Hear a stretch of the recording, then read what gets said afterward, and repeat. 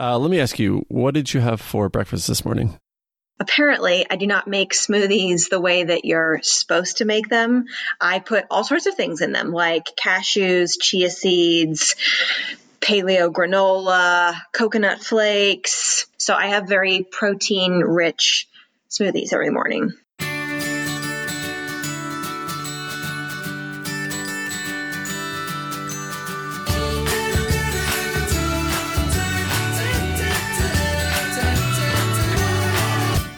Hi, I'm Tim. Welcome to We're Only Human, a podcast of stories of ordinary people welcoming change into their life. Sometimes that change is our own doing. Sometimes that change barrels into our lives, whether we like it or not. This isn't a 3-minute interview that you see on your favorite late night talk show. We're going deep here. We're going deep into who we are and how we grow. And we're often asking questions that my guests have not been asked before. The goal is simple. We can learn from each other. We're not perfect. We're not alone. We're only human. Today, I am joined by Hannah Michelotti. She's a daughter, sister, wife, public speaking coach, and the founder of Articulate. And Hannah, I want to start here. I don't know if you publicly said, because all the research I did was public. You've found your life's purpose.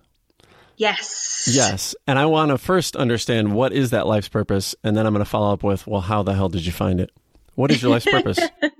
Yes. So my life's purpose, I don't know if I always disclose that, especially to certain kinds of clients. I feel like corporate clients aren't very receptive to that, but I feel like other kinds of clients are, and maybe corporate clients are. But essentially my life purpose, I was put on the planet Earth to help people with public speaking and help them to become confident and comfortable in it. And I was put on the earth to also do public speaking myself and share stories. Why do you think corporate clients wouldn't be receptive to that? That sounds like I would be so excited to meet you and learn more if I heard that. So having worked in corporate America for almost 10 years, there was this sense I got that you kept your personal life personal, and then you had this work facade. And I think outwardly, it's this work facade, and a life's purpose is really touchy-feely. It's more self-reflective versus work, which is kind of the surface level. It's what you can see above the ocean, and then underneath is everybody's surface level and all the fish and the currents. And it's just whether or not people are open to talking about it. I kind of put it in like the wooey category. It's not as wooey as like astrology or, signs in the sky, but it certainly takes a certain kind of person who wants to get on that level with you and be like, wow, this is why you were put on planet Earth and you know why, and accept that. I don't know if that's a great answer, but I just feel like a lot of corporations either seem to be closed off, or having worked in them, I felt that they were closed off and not receptive to that concept. I totally agree with you. I feel, and I think you said it very well there. Why is it that when we are talking about work or professional life, so often we don't want to acknowledge that we're human? Like, we don't want to acknowledge that we're actual people who have more beneath. I love how you said that, beneath the ocean there. I don't know, but I've felt that way. I remember when I started my first job, I wanted to know my coworkers. I wanted to actually know them, not just hear what they said to customers. I wanted to know what kind of music they listened to and what they did on the weekends. And I wanted to know what they felt about things. And not everyone is open to that, which is fine. But also it just seemed to be poo-pooed. It was like, well, that's not what we're here for. When in truth, you have the best teams and the best collaboration when people are open about their personal lives. Yes, there are lines and boundaries, but that's when you have the greatest connection on a team, is when everybody is in sync, they know about each other, and they're able to complement each other and help each other, kind of like the scales of justice, where the skills and balances work out for each player on the team. I just reread this book again called Dream Teams. It's by Shane Snow. I don't know if you've ever heard of it. I think that I have. I highly recommend it, both to you and anyone listening to this, but it's all about like dream teams, and not just sports, but, government and corporate, and just all sorts of, when you gather together dream teams of people that accomplish great things, like how do we do that without falling apart? And the reason I bring it up is because I'm reminded of there's two key parts of it, which is perspective and heuristics, which is how the unique perspectives we each bring to the table and how that's how we see things, and then heuristics, how we deal with things. And the whole point is what you just said, that if we all open up and share those two things with each other, that's how you create a dream team. I think what we've just discovered here is most organizations aren't set up to create a dream team. I don't think that they are. And I also think that requires your employees to be vulnerable. And being vulnerable is really uncomfortable for some people, especially high functioning, aggressive, powerful people. That's like the last thing they want to do is get vulnerable and share personal things about themselves. So it's just much easier to do work and be closed off. Yeah, they've got surface level humor and they're able to connect with the team, but not really connect with the team. Yeah, I think vulnerability is a very big part of it. Yeah. So you were in corporate America. Yes. So you were one of these folks. Well, you weren't one of these folks. You were probably like me trying to get to these folks and say, hey, I'm a human. But you're not in corporate America anymore. I'm guessing the finding of your life's purpose happened somewhere between those two events. It did, yes. I was in 4 different roles in corporate America. And in the last role, I worked for Under Armour in Portland, Oregon. The company is headquartered in Baltimore, Maryland, but they have an office in Portland. And it was kind of supposed to be this competitor to Nike and Adidas and Columbia that were all next door. And I liked that feeling. It was this underdog story. I really resonated with that because growing up and playing sports, I felt like I was an underdog and people treated me that way based on what they could see. I was very small growing up, so I didn't have the advantage of weight or height in a lot of sports, which people assumed if you didn't have that, you couldn't be skilled. And I really wanted to prove them wrong. So I just felt like this was a great company for me to work for. And it was in the beginning, and I had the most wonderful team, and we jived and we were successful. But in the end, it wasn't such a great company to work for, and the team had changed so much. So I decided to step away voluntarily.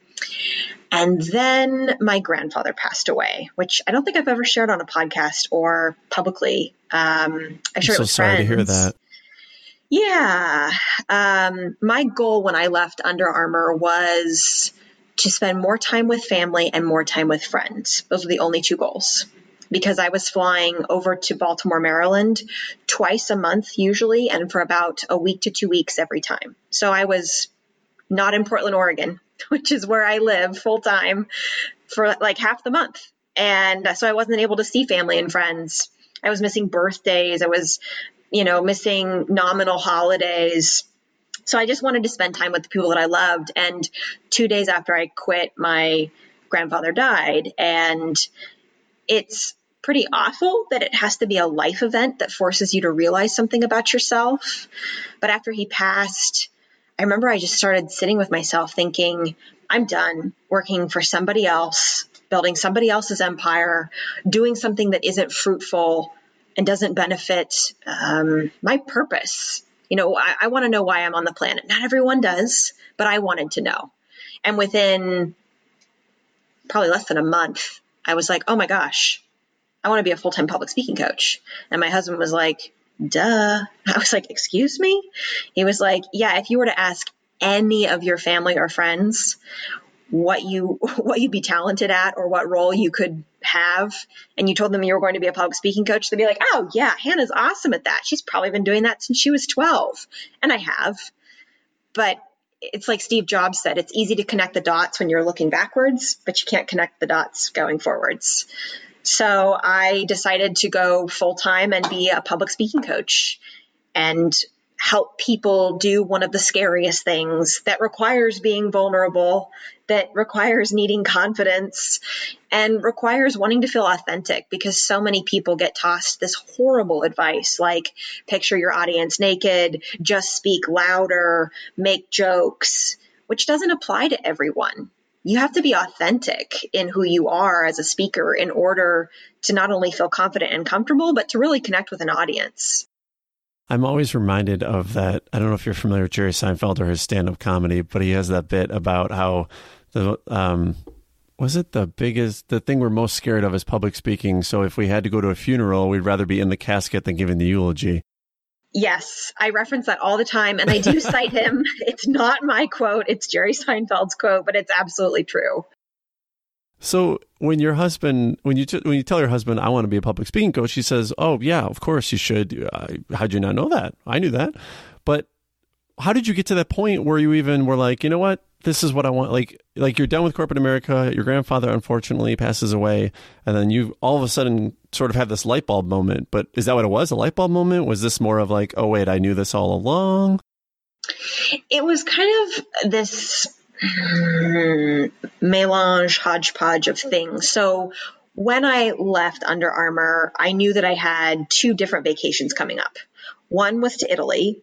And I'd never been to Italy before, which my last name is Michelotti. I am partly Italian. My grandfather was, he was half Italian, and my great grandmother was Norwegian. So he was half Italian and half Norwegian.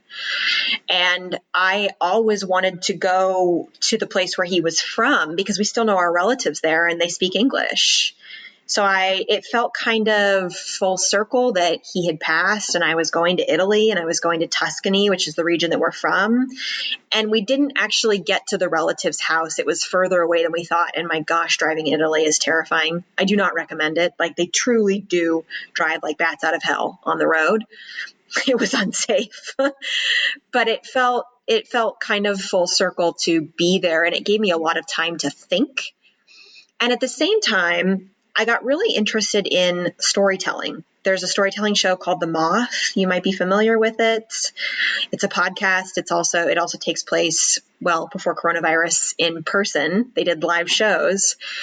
People always told me I had great stories. So I thought, well, I should try storytelling. That'd be fun.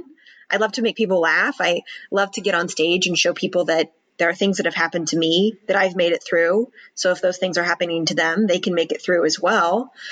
So I started to put together these pieces in my mind. I was like, I'm kind of like weirdly going back to my roots, even though I'm only an 8th Italian and I'm really into storytelling. But also I've been coaching people for 10 years in public speaking. That's not new. That's something that I've done on the side. I did it during lunch breaks. I did it after work. I did it for friends and family. I helped people interview. And these pieces just kind of started coming together in my brain. And within that period of time in Italy, I was like, oh, this is what I want to do. It just sits really well in my gut. It's just, I can't really explain it. It's like the best fitting clothing you've ever had in your life that's never going to fray or break down, that you don't need to get dry cleaned. It just fits all the time and it's the best color on you. That's your life purpose. And that's public speaking for me. So you could call it a light bulb moment, but it was a 6-week light bulb brightening. Brightening. I like that. Light bulb brightening. The Moth I'm a little familiar. Is that where, it's a live event. Is it just whoever wants to can come up on stage, tell a story, or is there some sort of like format to it that's followed? There's a format. I jokingly tell people about the format. So they post online the theme. So the theme could be intentions, or the theme could be, there's one coming up, it's called enthusiasm or animals. And I posit that there are 2 schools of people that go to the Moth. There's one, the people that want to go and they just want to listen. Maybe they're with their friends. They just want to hear some great stories. You have to tell a true 5-minute story about yourself on theme. Then there are people like me who go and they've prepared a story, but it's not over prepared. And then when you actually get to the event itself, you get to put your name on a piece of paper and they stick it in a hat and it's random. They draw names out of the hat. But what happens is that first group of people who were just going to sit and listen to stories, they've now had 2 glasses of wine. And they're like, I have a story to tell on animals. Oh, no. And so they write their name down and they put it in the hat. So you get this blend of people who have liquid courage. And their friends are like, come on, you can do it. And they've never practiced the story before in an onstage format. They've only told it to family and friends, which is totally fine. And then you have people like me who have diligently timed it so that it's 5 minutes long, but haven't over practiced. And you're just crossing your fingers that your name gets called. They only call 10 names a night. They have an intermission after 5. And then you get openly judged. There are 3 groups of judges in the audience, and they score you on your story, and the best score wins the night, and you win the story slam, and you get to go on to your city's grand slam, which is a combination of all the other story slam winners. How did you feel the very first time they called your name, picked your name out of the hat and said, Hannah, you're up? Oh, I mean, you know that feeling when you're on an airplane and turbulence hits and parts of your body that are seated clench? Oh, that's a bad feeling. It's that feeling. You're like, oh my gosh, I put my name in the hat. Oh, they've actually called my name. And you kind of get the shakes and you just head on up there, and you probably hit the microphone with your face the first time. But yeah, I felt, I was just clenched all over and couldn't believe it. The MC in Portland always makes a joke of, I want you all to imagine that your friend put your name in the hat while you went to the bathroom and your name just got called. I want you to imagine what that must feel like, the betrayal of your friend and the sheer panic and fear. And that usually gets the whole audience to go, oh, okay, I understand the feeling. So yeah, it's nerve-wracking. I will be the first to tell you, I still get nervous. How long into being on stage do you start to feel like, oh, wait, this is home? Probably takes 30 seconds. It's within the first couple of chuckles that I feel more comfortable. I love making people laugh. I love making people smile. I love making people feel good. So when I get that chuckle, I'm like, okay, I'm on a roll. So it's sort of like that, the feedback, like the sort of acknowledgement of I'm on the right track here. People are responding to what I have to give. Yeah. And knowing that if they keep listening, there will be some guffaws later on. Just keep listening. This is only the entree. How many times have you done the Moth then in person? I think I've done it over 10 times. I used to keep track, but I can't remember. Oh, wow. So it's almost, I mean, it's old hat by now. It is. And I need to do it, the virtual event, because I really miss it. I miss the stories. I miss the people. I miss the community. I miss the whole concept. I absolutely fell in love with it and the people that I met. So you're in Italy and then you sort of have this brightening and you think, all right, I got it. This is my life's purpose. Did you come back and say, all right, someone mentioned I should go hop on the Moth stage. I'm going to go try this. Like, I imagine there had to be a moment now of like, I've felt what it is I want to be and what I want to do, but now I have to like put myself out there, and that might feel a little odd or awkward. Yes, that's exactly it. Now I actually have to go do the thing. Now I have to actually go say what I said I was going to do. So I was talking with one of my closest, oldest friends. I've known her since I was 5. And I said, this is what I'm going to do. And I've got about a year of runway. And she was like, oh my gosh. She was like, okay. And I said, yeah, and I'm going to do the Moth. And she was like, okay, well, let's put a date in the calendar and you have to do the Moth by then. And I was like, yeah, okay. She was my accountability partner.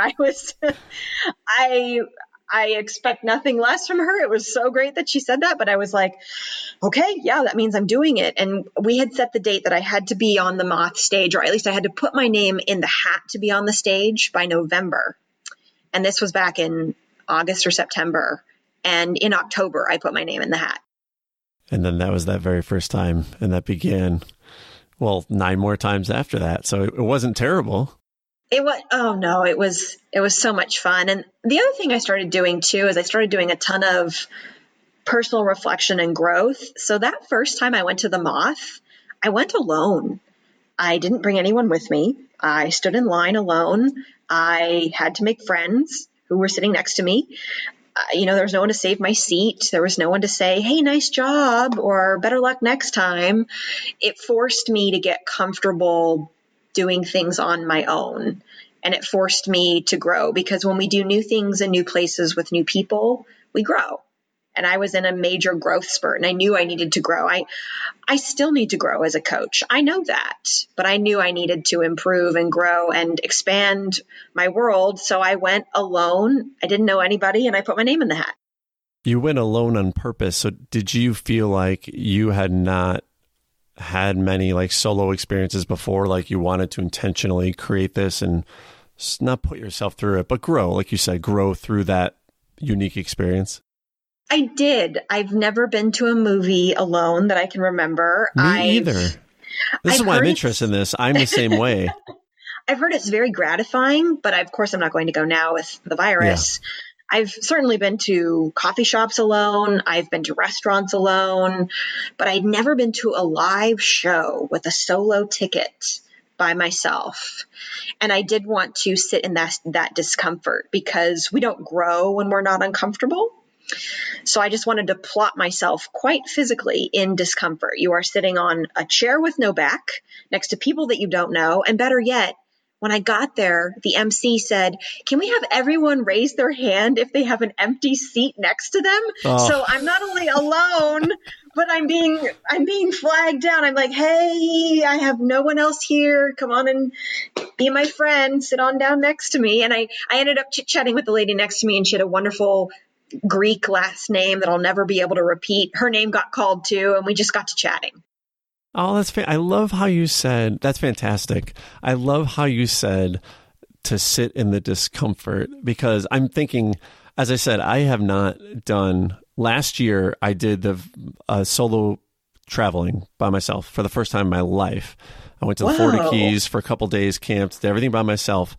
And it was going into it, the most uncomfortable thing. But what you just said resonates, because I knew I was going to be uncomfortable. I was forcing myself to sit in the discomfort. I'm curious, how do you prepare yourself to go sit in the discomfort? I just did it recently. Again, I went backpacking for the first time in 17 years. I am an avid hiker. I've discovered I love mountain climbing. And I know that there are things in my life that I want to see that require me to forego a shower and a hotel room, that require me to stay in the wilderness. Like, you cannot actually summit some of these mountains that I want to summit without doing a full 24 hours. Like, you just can't get in and out in time. It's not possible. So I knew that I had to backpack. And for me, that was so uncomfortable.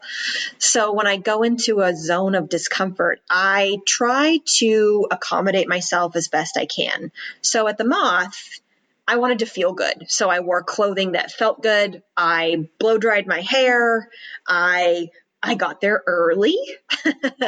I was like, okay, the last thing I want is to be alone and late. Then there's no seat. Then I'm the person that's like, "Hi, can I sit next to you?" I got a drink because I knew that would calm down my nerves. When it came to backpacking, I love food. I eat more than my husband. So I knew that I needed to pack food that would make me feel good. So lots of gummy bears, lots of salty things, protein. I give myself kind of creature comforts as well as kind of some speaking techniques. They're not speaking techniques, but they're techniques behind the scenes that will make you feel more confident as a speaker to settle the discomfort. It's still there, but it helps you to better wrap your brain around it because you're either physically wearing something that helps you feel more comfortable. It could be a backpack to be prepared. It could be clothing. And it's also a mindset shift. So instead of telling myself, will this go well or not, which is a yes or no question, I ask myself, how can I make this go well tonight? How can I make this a positive experience? And then your brain is forced to think in a different direction. It is forced to find a solution versus a yes or no answer. Oh, I love that. Because then you've already locked in on, no, it's going to be good. How do I get it there? Exactly. Oh, that's fantastic. You also brought your dog Maggie with, right? She did not go backpacking. Oh, she didn't go backpacking? She was so upset. She was angry, dejected, all of the negative emotions. She knows my pack, and she for whatever reason, recognized the big backpacking pack, and she kept sniffing it every night. And apparently while I was gone, she would check the door multiple times a night to see if I was coming home. Oh, gosh. Yeah, she's very sensitive. So when you left your corporate job, you left it obviously intentionally, but did you have, like, when you made that decision and that last day came, Did you have a plan for the next day? The very next day, I don't think I had a plan for the very next day. I think it was simply to go get coffee with my cousins, following that mantra of spending time with friends and family. Long term, though, I had a non-compete, which means that you're not allowed to work for a competitor for a certain period of time, or at least I thought I did. So it was going to be a 6-month period of time where I wasn't able to work for a competitor. So I was kind of seeing it as this period of time of 6 months off of that kind of work, but on for another kind of work. So I was also looking at it kind of as a hiatus. I've been working since I was 18 in jobs that the government or the tracking device in my neck can track.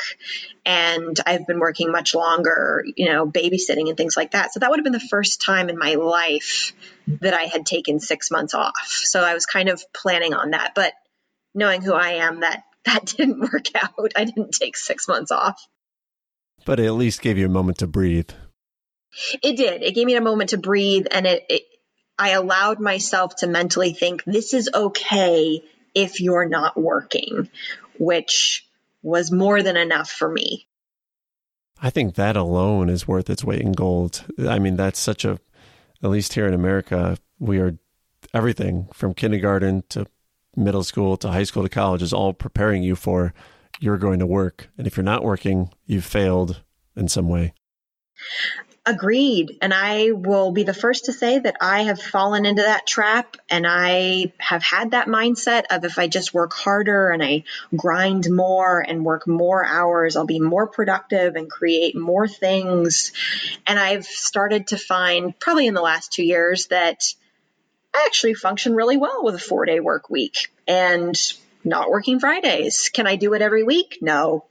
But I do really well when I allow my brain to do something other than work. We all do, interestingly enough.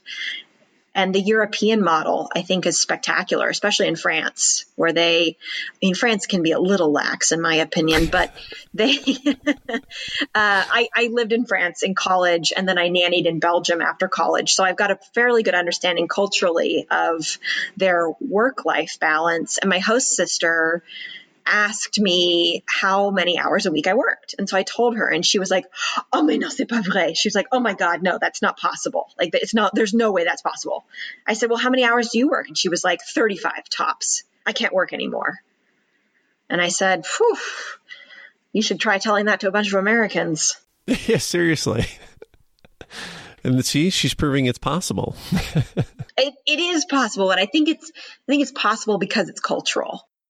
Yeah, that's a good point. So, speaking of college, so when you were 22, this theme of trying to find your life's purpose, it seems like this has always been a part of your life. 22, you do this book that kind of helps you, and you find out your purpose is teaching. So you're going to be a teacher, but you're not a teacher. Well, you are sort of a teacher today, but you're not a traditional, I'm teaching kids in a school teacher. Yeah. Why did you not end up going that route when that was, as the book decided, your life's purpose? Right. So I think I was still working at Enterprise when I was 22, but I think it was 22 or 23. It was right in there. But you basically explained it. I have been looking for my life's purpose for as long as I can remember. I remember being in grade school, maybe even middle school, wishing I could be in my 30s just so I could know who I was and what I was meant to do. I was so frustrated with not having a clear path. It felt like my friends around me knew what they were talented at, what they were good at, where they were going to go with their lives. I had one friend who was taking the PSATs in 7th and 8th grade. I had another friend who was extremely skilled in math and science. I had another friend who could dance, another friend who could draw. And I just felt like I had lots of interests, but I didn't have one set path. And I wished desperately that I could just be in my 30s and know what my life was going to be like. So I've always been looking for it. And when I read the What Color Is Your Parachute book, which told me I should be a teacher, it resonated. I had been teaching people for a long time, just in different capacities. So I applied for my Master of Arts in Teaching, which in the state of Oregon, you have to have a master's degree to continue to teach. And I got into the program that I wanted. And I remember sitting on my bed weeping because the tuition was so high. And that tuition on top of my undergrad student loans that I was paying back, I would never be able to make enough money as a teacher to pay off my loans. And I knew that. And it was crushing, but that made the decision to not go into teaching in the more modern, I guess, like secular sense of being in the public school system. So you're a kid and just yearning to be an adult so that you could figure out what you were meant to be here for. That has to be a very, frustrating feeling as a kid. I'm curious, do you have any sense of where that was coming from? Why you were so focused on that? I don't know exactly. It showed up in lots of different ways. It showed up in applying to colleges. It showed up in my degree in college. It showed up in applying to work for different companies. It showed up in making decisions. Was I making the right decision? I was afraid I was making the wrong decision. But I don't exactly know where it came from. It just has always been there. I've always wanted to know basically what my life map is, because I was raised very Christian. And the way I was raised, my family raised me to believe that there's a path for your life, but you also have to find it. And I was like, well, if there's a path, can someone just print it out for me so I can just get on it? And they were like, well, you are on it. And I was like, I don't understand. They're like, well, every decision you make, moves you further on the path. I was like, well, what if some of them are like Candyland and you draw the card that has like a toad on it and you go all the way back to the beginning? How do you know that you're making the right decisions for your so-called path that already exists, but that nobody can give you? It was confusing. And I've truly found that in my 30s, it's like you turn 30 and your back hurts and you're always talking about why your back hurts, and you feel more comfortable in your own skin. And that's when I've really started to feel comfortable in my own skin and where I'm going with my life. But I've always been looking for it. I don't really know if that answers your question of where it came from, because I'm not even really sure. Oh yeah. I'm so curious. So now are you still, it seems like you've found, I don't know if you found it yet. I don't know if you feel like you found it yet, but are you still looking for it? Or is it like, okay, that you now know the answer, that I'm going to create that path and I'm in charge of that path now? Or do you feel that way? I don't know. Maybe it's still not in your control.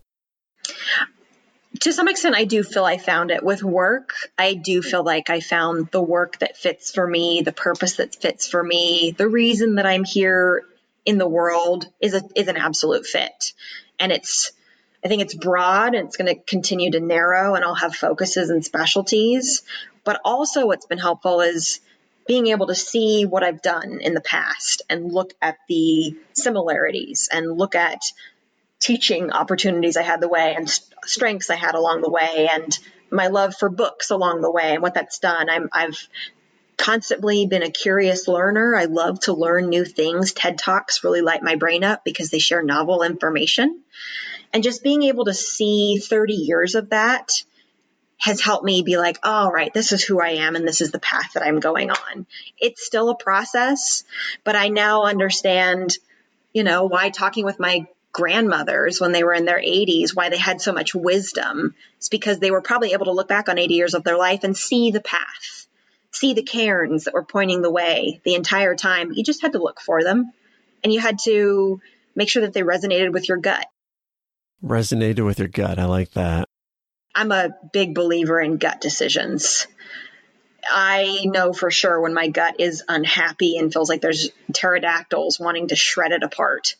And I know when my gut feels very pleased, like I have taken a probiotic pill. So I choose the probiotic routes. I think we underestimate our gut sometimes. There's so much, I do so many times. It's so funny. Sometimes it's really simple things, but choosing, if you're given two options in some game or something and your gut, your first instinct, choose this one. And you're like, oh, you start thinking about it. You choose the other one. And the answer was that one. You're like, I should have followed. That happens so often, and it's like, I should have followed my gut. I think for me, that often happens either when I'm out on the trails or in a foreign country. You're like, I feel like this is the right direction, even though I cannot read this foreign language. I don't know why. But then you're like, it's probably nothing. I'll just go the opposite direction. And then you're, in Beauty and the Beast and she's being attacked by the wolves. And that's the path you never should have taken.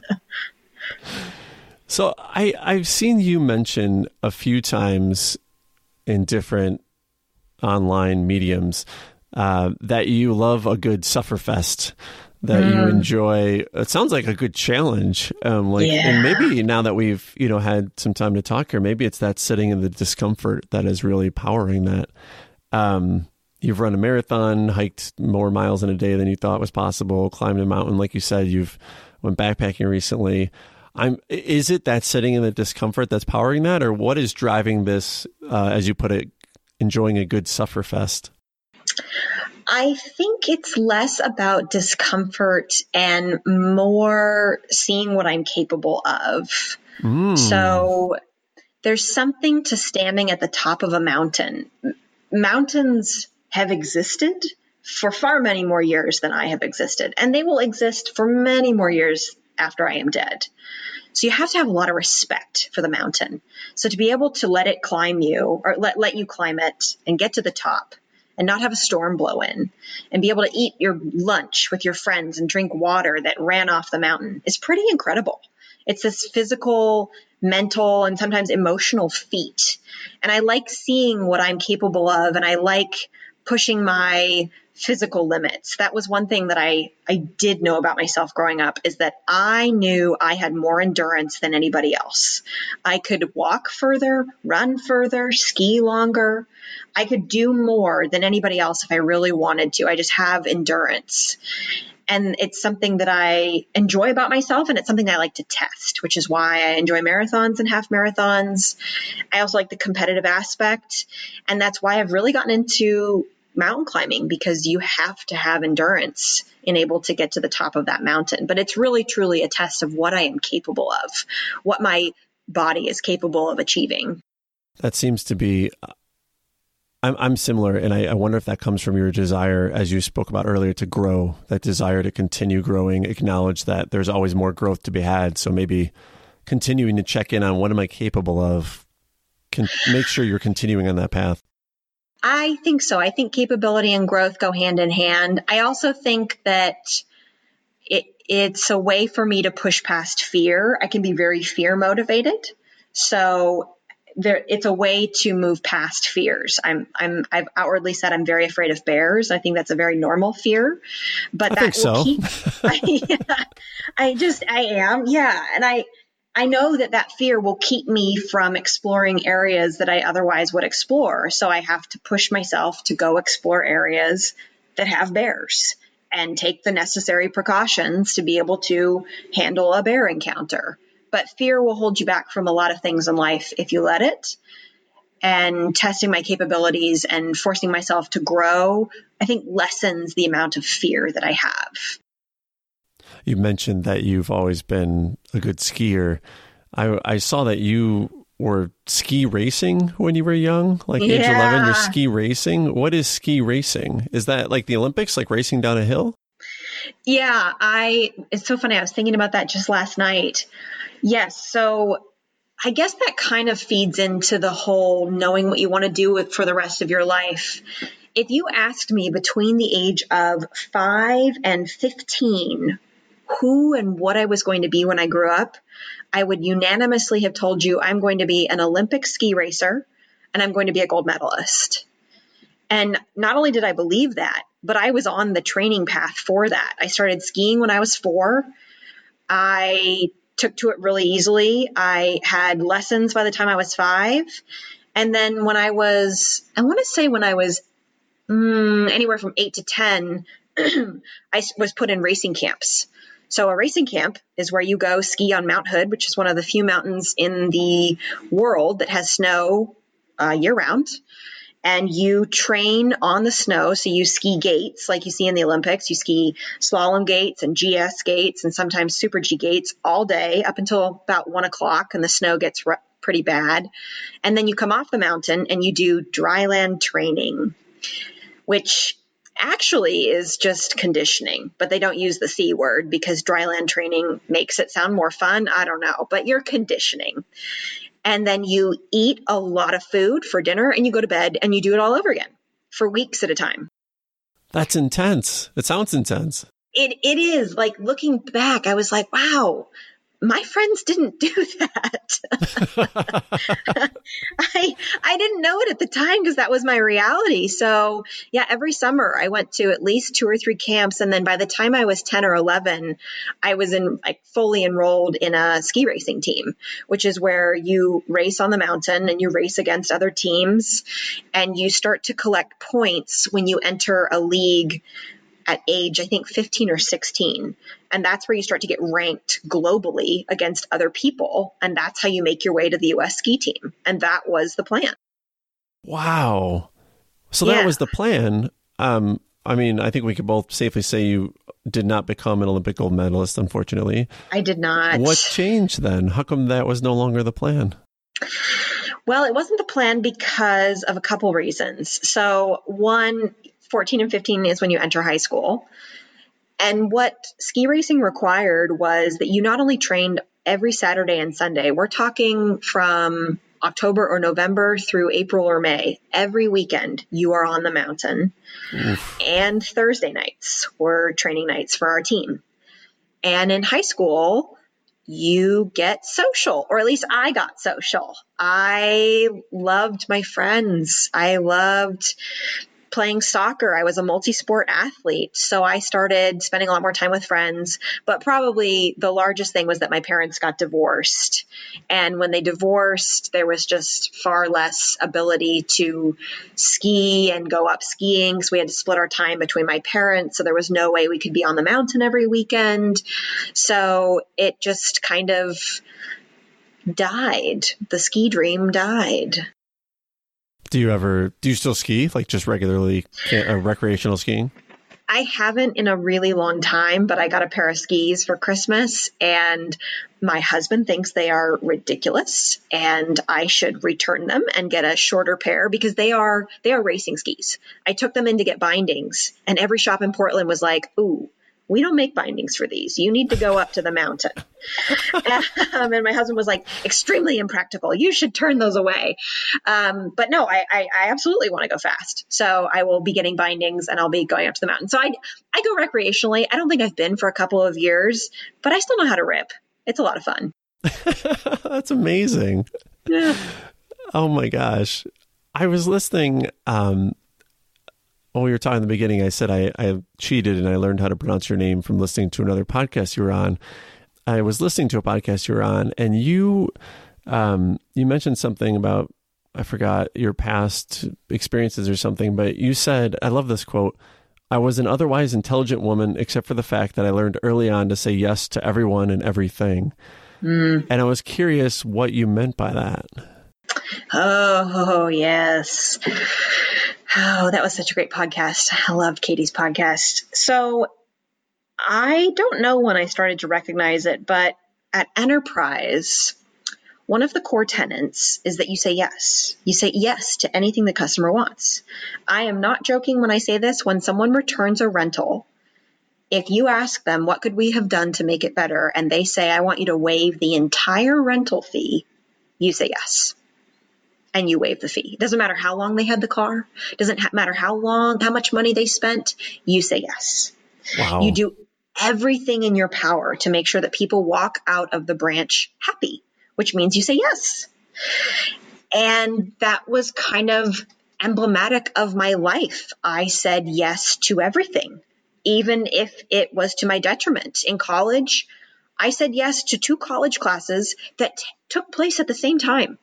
I remember my professor looking at me and he said, you can't take this class. You have another class scheduled at the same time. And I was like, yeah, but what if on Tuesdays I came to your class and on Thursdays I didn't come? And he was like, so you're only coming to half the class? And I was like, I could get notes. I could learn from the other people. And he was like, this is also 24 credits. If you just don't take my class, you're only at 20 credits, which is still over the limit of credits and you'll have to get approval. So I've struggled with saying yes. And it shows up in a lot of different areas and it doesn't serve me well. So I'm trying to get better at saying no, but no in a way that feels good to my gut and resonates with me. Because if you say yes to everyone else, you don't have time for yourself. First, I would easily admit, I don't think you're alone in saying yes all the time. I know I suffer. I think we all suffer from that. I can definitely relate. I'm curious for you though, what do you think is behind, like, why are we so afraid to say no?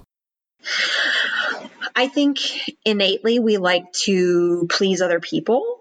I think it takes a very strong individual to disagree with someone, especially a friend. There are levels of disagreement. I see disagreement on a spectrum. There's the flat out uncomfortable no, all the way over here to, I'm not sure that works for me, which is a way of saying no, but it's just a little bit more delicate. I think no also is a boundary. And I think a lot of us don't practice our boundaries. I know that I only started practicing boundaries when I got a little bit later into high school. But if you're not raised practicing boundaries and saying no to people and practicing those phrases, you'll fall into an easier pattern because your brain likes easy things. And if your brain hasn't practiced no and boundaries, your brain will just say yes. Say yes to everything. Say yes to anything. So I think we are innately wanting to please others and we just don't practice the skill. Yeah, I would agree with that. I do think so much of it, like you said, is the willing or the desire to please others. I think we all, I think it's just human nature, right? Like we don't want conflict. So therefore we don't want to, what do you call it? We don't want to rock the boat. Like even if there's nothing to rock, we don't want to feel like we might be rocking the boat. So if I say yes, nothing could possibly go wrong here. Yeah, I do a lot of work with the Enneagram, which is, I don't know if you're familiar with it, but it's a tool to use to figure out how you work and how you're motivated. And I do a lot of work with learning styles and my clients so I can better understand the way that they learn and the way they receive and put out information. And if you are conflict adverse, you are probably far more likely to say yes. I think most of the learning styles and I think most of the Enneagram numbers have some piece about conflict. There are very few styles that just love conflict. It's so funny that you mentioned this Enneagram because a previous guest on the podcast, Auburn Cassidy, she brought this up. I had never heard of it. So she sent me this test to take and I took it. And I forgot, I forgot what numbers I was, but she was like, you have to take this test because it's amazing how like true to life it is or how fitting it is. So I did it. I've never been big on like astrology or any of that. Not that I'm neutral on it. I'm not like detracting from it. I'm not promoting it. I'm just like, I don't know. And so I took this test, which was like, I don't know if there's only one test. It was like 200 questions. It took a little bit. And then I got the results and she was like, what do you think? Does it speak to you? And I was like, yes. Oh my gosh. Cause you get a main number, right? And then like your secondary wing number. Yeah. And I forget what they are, but, I was blown away. I mean, I really felt like it was speaking, like that was a good embodiment of who I am. So it's funny that I don't know if this is a case of, when you buy a new Toyota, you see all Toyotas on the road. So now that I've heard of Enneagram, I'm noticing it more, but I love that you brought that up. It can be a really nice indicator, a true picture of who you are. I've seen people foist it on others, and generally speaking, people don't like to be told what they are or are not. So I think it's better as a self-reflective tool, which is how you used it, and being more introspective on how you work and what works well for you and how you respond to given situations. Like I said, I can be fear motivated. There are 3 motivating emotions on the Enneagram. There is shame, fear, and anger. So there are 3 types that fit shame, 3 that fit fear, and 3 that fit anger. So if you look at how you manifest in stressful situations, typically the manifestation is due to one of those primary emotions. Oh, okay. I just quickly looked up and I was a core type 7. My wing type was an 8, although I don't remember what the 7 and the 8 are. Yeah. But for anyone listening, feel free to look that up and see what I am. 7 is the enthusiast And enthusiast. The enthusiast, or the epicure. And the 8, I can't remember what the 8 is, but the enthusiast is motivated typically by fear, and the 8 is typically motivated by anger. Oh, interesting. I did not realize there was that shame, fear, anger sort of like base foundation for all the numbers. That's really interesting. The way that I describe it to people is, if you're in a car and you have 3 people, you're one of 3, and you're driving to the farmer's market. And this may or may not have happened to me. So you say this sounds very specific. Yes. You're driving to the farmer's market. The person who's motivated by anger that's driving in the car with you is going to go, oh my gosh, there are no parking spots. Oh, I hate this. And they are just so upset about the parking spots. And then they explain that it's too hot, and that, oh my gosh, I can't believe it's hot and there's no parking spots, and we're going to have to walk a long time. That's the anger. So then you have the person that's motivated by shame. And they too see the parking lot is full at the farmer's market, and they're like, oh my gosh, we should just go. We should never have come. There's no spots for us. I'm not wearing the right clothes. I don't know if I have enough money with me today. We should just go home. We shouldn't even be here. I don't think we should do this anymore. And then you've got the person that's motivated by fear. And that person is thinking, oh my gosh, are we going to find a parking spot? Oh my gosh, if we don't get a parking spot, are they going to sell out of produce? Are they going to have the cantaloupes that I want before I can get there? I should just get out of the car now, and I should run to the stand. Oh my gosh, and did I bring my sunscreen because it's hot? And that's the fear. And those are the 3 major emotions at play when you're looking for a parking spot at the farmer's market. Upon first glance, those seem like 3 negative. So are these all driven by seemingly negative emotions? It's your stress point. Yeah. Oh, it's your stress point. I do remember that now. I see. Yeah. Okay. Oh, wow. I need to go look back now. I want to see which. That's fascinating, because I can see I love your example, by the way. This is a beautiful example of the farmer's market and the 3 different people. I can see pieces of me in there. And it's sort of embarrassing, isn't it? Like the anger one. I mean, and I see the problem is members of my family are like that. I think that's how I was raised. I'm better now, but I can see pieces of Tim in the past being definitely that anger one. But I could see the others too a little bit. Yeah, it's your stress point, but it's also your main motivator. You can think about it like if you're waiting in the grocery store to check out, the person with the shame is like, oh my gosh, this is just taking so long, and everybody's looking at me. I should just leave. The angry person is like, why is the line so long? Why did everybody come to buy groceries at 3:00? Couldn't you all have stayed home? So yeah, it's kind of an underlying emotion, just kind of food for thought. But I definitely resonated with it when I discovered that fear underpins a lot of the things that I do. Which is, I was going to say it's ironic, maybe it's not, but that you're sort of on a mission here to help people conquer what is, as Jerry Seinfeld says, arguably one of our greatest fears. It is. And I think that's part of it, is that there are some public speaking coaches who have this great story about how they were so afraid, or maybe they had a speech impediment, like a stutter, and they overcame it. And now they are the speaker on stages, and they can help you do that too. And while I love that story, that's just not my story.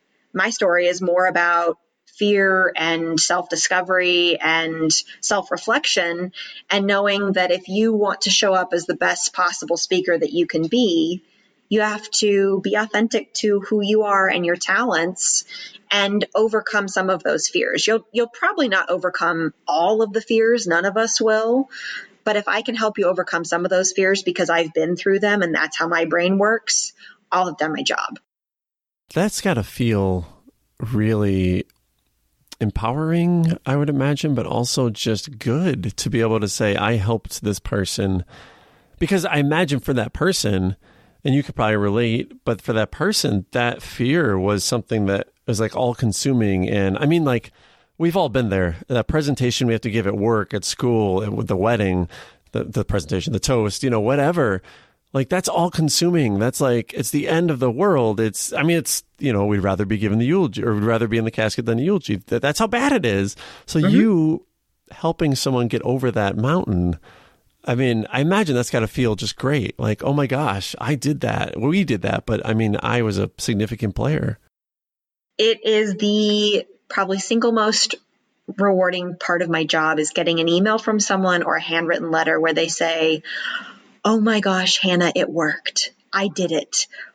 I accomplished it." And I'm like, oh, it is so, I don't have words for it. It's so exciting. It makes my heart swell to hear people. That's what I'm in this business for, is to hear that from people, because I think often people seek out external results. They're looking for the newer car or the fancier job or more pay or a promotion or a trophy. And I think we're all kind of consistently searching for happiness and success, and we can buy things externally that will never make us happy or successful. So what people are experiencing when they work with me is they're experiencing internal success and happiness. I was able to do this because of X, and I feel good about myself. And that's what I want for people, because if you're able to have that internal success and happiness, interestingly enough, the byproduct is often external happiness also. Are you a confidence coach? Like, do you need, no, I'm thinking like a successful public speaker won't be successful without confidence and true confidence. So I almost see like that's the foundation of what you're doing. I was told recently that you can't sell confidence, that confidence isn't tangible, that confidence isn't a result. I was gobsmacked when I heard that, because I absolutely am selling confidence. That sounds gross. That sounds like I'm hawking my wares on the side of a road. Like, come buy some confidence, like a genie in a bottle. Like, who narrated the genie in Aladdin? Robin Williams. Passed away. Robin Williams. Thank you. Yeah. Like, Agrabah. It feels like that when I say it, but no, that is the pillar of my work. Is I help people to become confident, authentic, and engaging as speakers and presenters. Because when you are confident, the world opens up for you, not just in speaking. And that's what I tell some people is it could be scary what you see and do as a result of becoming confident, because you will see that so much more is possible for your life. But yes, I absolutely do provide people with confidence. That's a pillar of my work. So when someone told me that, I was like, excuse me? But I'm someone that falls victim to taking other people's advice. I've gotten much better at not taking strangers' advice, but I used to take advice that was thrown at me from anyone. And I've really had to work on that with myself. Who is the person giving the advice? As my mom says, consider the source. And is it applicable to my work? So I had to look at where this information was coming from, and it didn't apply. And I didn't think that person knew what they were talking about when it came to my work and being able to tell people that I help them with confidence. That's so hard to not just take every piece of advice that comes your way, soak it up, absorb it, dwell on it. I do that all the time. I love what your mom said. Consider the source. I never thought about that. Like, who's actually giving you this advice? How do they fit into what it is you're working on? I love that. I'm taking that away. I'm stealing that from your mom. She always says that. She goes, consider the source, Hannah Page. I was taking advice from baristas at coffee shops because I was not saying no. I was allowing them, yes, to just talk at me. It didn't matter who it was coming from. And, you get some pretty bad free advice along the way of life. So consider the source. Do you know this person? Yes or no? That's a good place to start. Hannah, thank you so much for chatting with me. This has been so fantastic. I just love it. Thank you so much. You are welcome. Absolutely. Thanks for listening to We're Only Human. Before you go, I would love to know what you had for breakfast this morning. Just send me an email, tim@we'reonlyhumanpodcast.com, and let me know what you had for breakfast this morning. Thanks.